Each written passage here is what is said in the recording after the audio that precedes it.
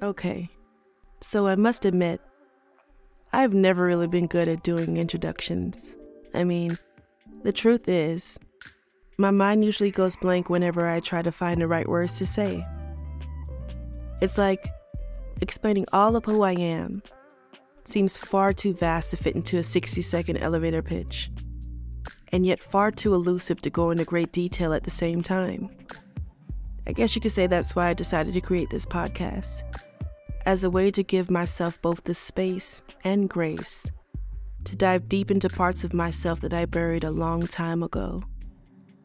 You see, over the years, I've allowed the weight of my feelings to anchor around every word that I struggled to find, pulling on every vowel and grasping at each noun and every other verb until those words finally sank into nothingness.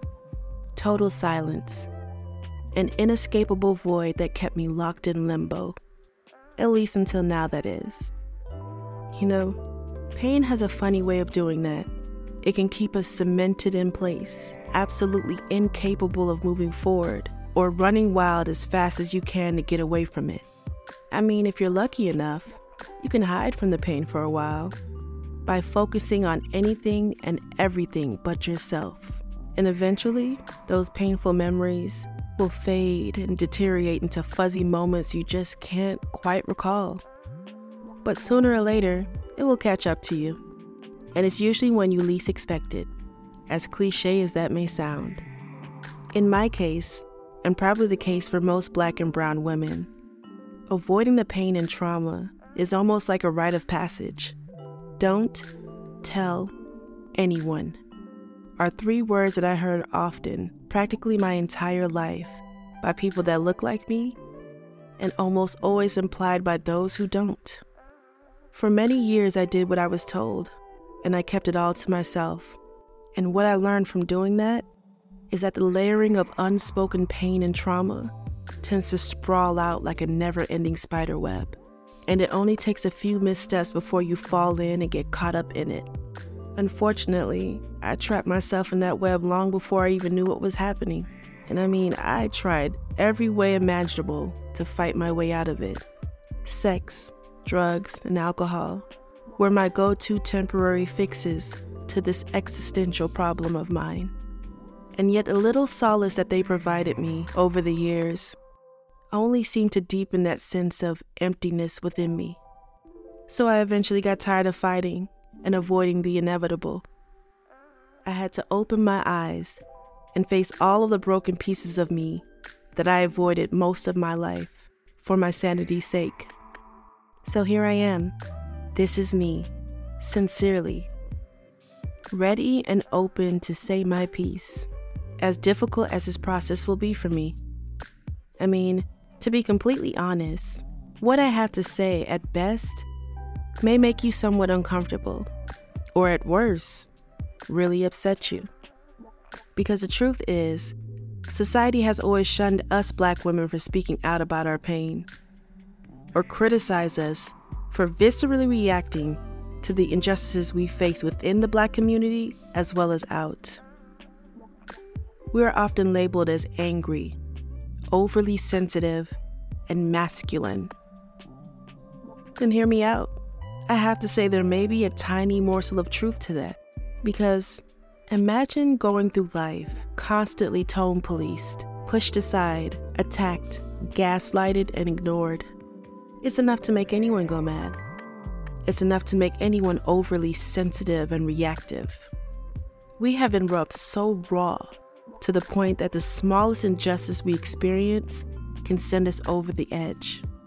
And these are the ties that bind. Oh, what a tangled web we weave, while we just try to live and find some peace.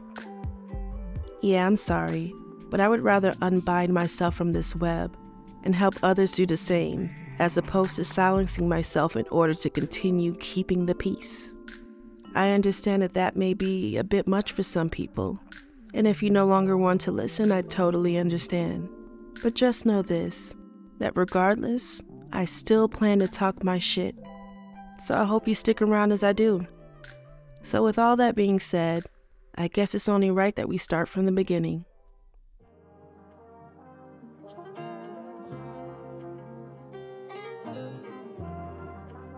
I was brought into this world by two very problematic Jamaican immigrants on November 19, 1984, just outside the city of Miami.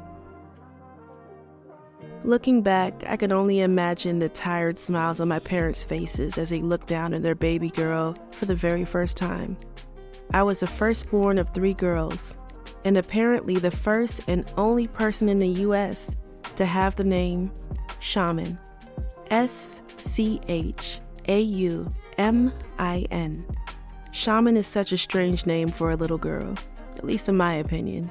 It doesn't really roll off the tongue smoothly, and most people always found it to be too foreign sounding, or whatever that means.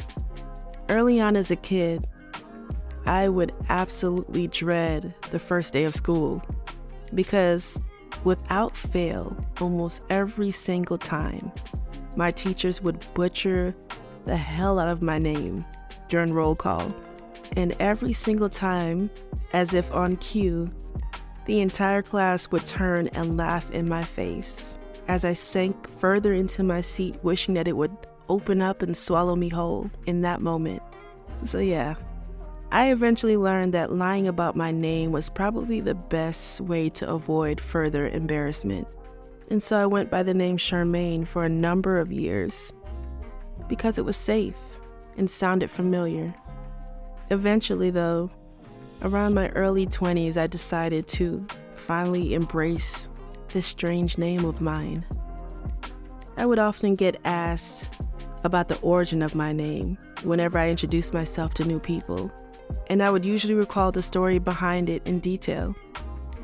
It was when I was about 11 or 12 when I sat down at my dad's feet as he typed away on his computer, paying me no mind as usual. When I looked up and I asked him, why did he name me Shaman? I will never forget it. I said, Dad, out of all names you could have given me, why did you choose that name? I will never forget his response that day. He looked down and said, oh, during one of my trips to Germany, I saw this beautiful little girl, and I asked her what her name was, and she said, Shaman. I remember the distant smile on his face as he recalled that random encounter and the underwhelming feeling that followed. I don't know if I expected a more profound answer or what, but I eventually had to come to terms with the fact that the meaning or reason behind my name was as shallow as the people who gave me the name in the first place. And yet still, I always had this pressing urge to know, what's in a name? I mean, I completely understand the necessity of having a name, but is there more to it? Sometimes I wonder, are the names we are given intrinsically tied to who we are, or should they be? Our identity and purpose in life? Are there deeper meanings behind a name? And if not, should there be? Eventually, curiosity got the best of me, so I hopped on Beyonce's internet to find out for myself once and for all. And after a few hours of researching, I learned that the history of names is actually so ancient that no one truly knows the true beginning of the story of names. Ever since written history began, and as far back as oral history reaches, people have always had names. There are historical studies that suggest that the earliest names likely had an original meaning or association to the individual. In fact, it was generally believed that the act of naming a newborn infant is an important rite of passage into society. An author by the name of Newessel perfectly described this concept when he said the following: officially naming a child is a process of individualization in which a person becomes a separate entity who will ultimately develop into a unique personality. As well-meaning as that sounds, I was curious to see how or if this concept was actually the case throughout history for parents naming their kids. So I kept looking for answers, and here's what I learned. Sometime around the Middle Ages, naming practices became the norm for most European cultures and were often categorized by surnames, which helped to identify the father. There were also location-based names like Stephen York, because he is Stephen of York. And also occupation-based names like Anita Baker. Maybe she was alive back then, or maybe her family were bakers and they just, I don't know. Just roll with it. Oddly enough, the concept of even having a last name is a Western convention. In fact, according to Britannica, the UK and the United States are practically the only countries in the world to adhere to the principles of Roman law that states a person has a right to use and change their name as they please, except for fraudulent purposes. One of the few regulations of the Roman law is that a Roman Catholic priest administering a baptism should make certain that the children are given the names of Catholic saints. Now, if the parents insisted on another name, the priest should administer the baptism in that name, but add the name of a saint as a second baptismal name. Prior to that, people have used the Protestant custom of giving names of important people in the Bible, such as Abraham, Samuel, and Rachel. Towards the end of the 12th century, the Roman Catholic Church protested against the use of these old pre-Christian names. Interestingly enough, those objections could not sway the popularity of standard English names among the upper class. I guess much like today, the upper class gets their way no matter what, but that's another conversation for another day. So back to the story. Even still, the Catholics' insistence upon the use of biblical and saintly names were considered nothing less than revolutionary at that time. So shortly after that time period, we begin to see the rise in popularity of these saintly biblical names in English, such as John, James, Michael, Mary, Anne, Elizabeth, Agnes, to name a few.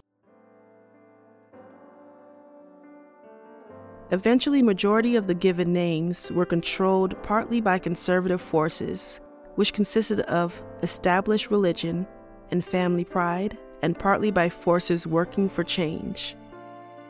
By the 20th century, the European pattern of giving names had been introduced practically everywhere around the world. I must admit, learning all of this kind of led me down a never-ending spiral of questions tied to my identity. Like, why did people allow a religious governing body to dictate what they should name their kids? And why were the so-called upper class allowed to opt out of this so-called sacred naming practice? It also made me pause to re-examine my own feelings about my own name. While on one hand, it does not really fall into the conservative realm of names, it is still unfortunately heavily influenced by the concept of whiteness, white European culture as we know it. So in conclusion, it turns out that the origin of my name doesn't reveal the untold story of my true history, like my African lineage, for example. Nor is it tied to any sacred saint. It's just a name of random circumstance. A name that's just different for the sake of being different. It had nothing to do with me being a separate entity with a unique personality. I guess the same could be said about a lot of people, basic names or not, based on what my research shown me. It's just, I don't know. Sometimes it feels like we are simply brought into this messy world, both bright-eyed and unsuspecting of the life that two individuals and a powerful religious institution decided for us. And yet somehow, we are still supposed to figure out their plan from that point on as well. So, with all that being said, the next time someone asks the question, what's in a name? I would say absolutely everything and nothing at all. Sincerely, Shaman.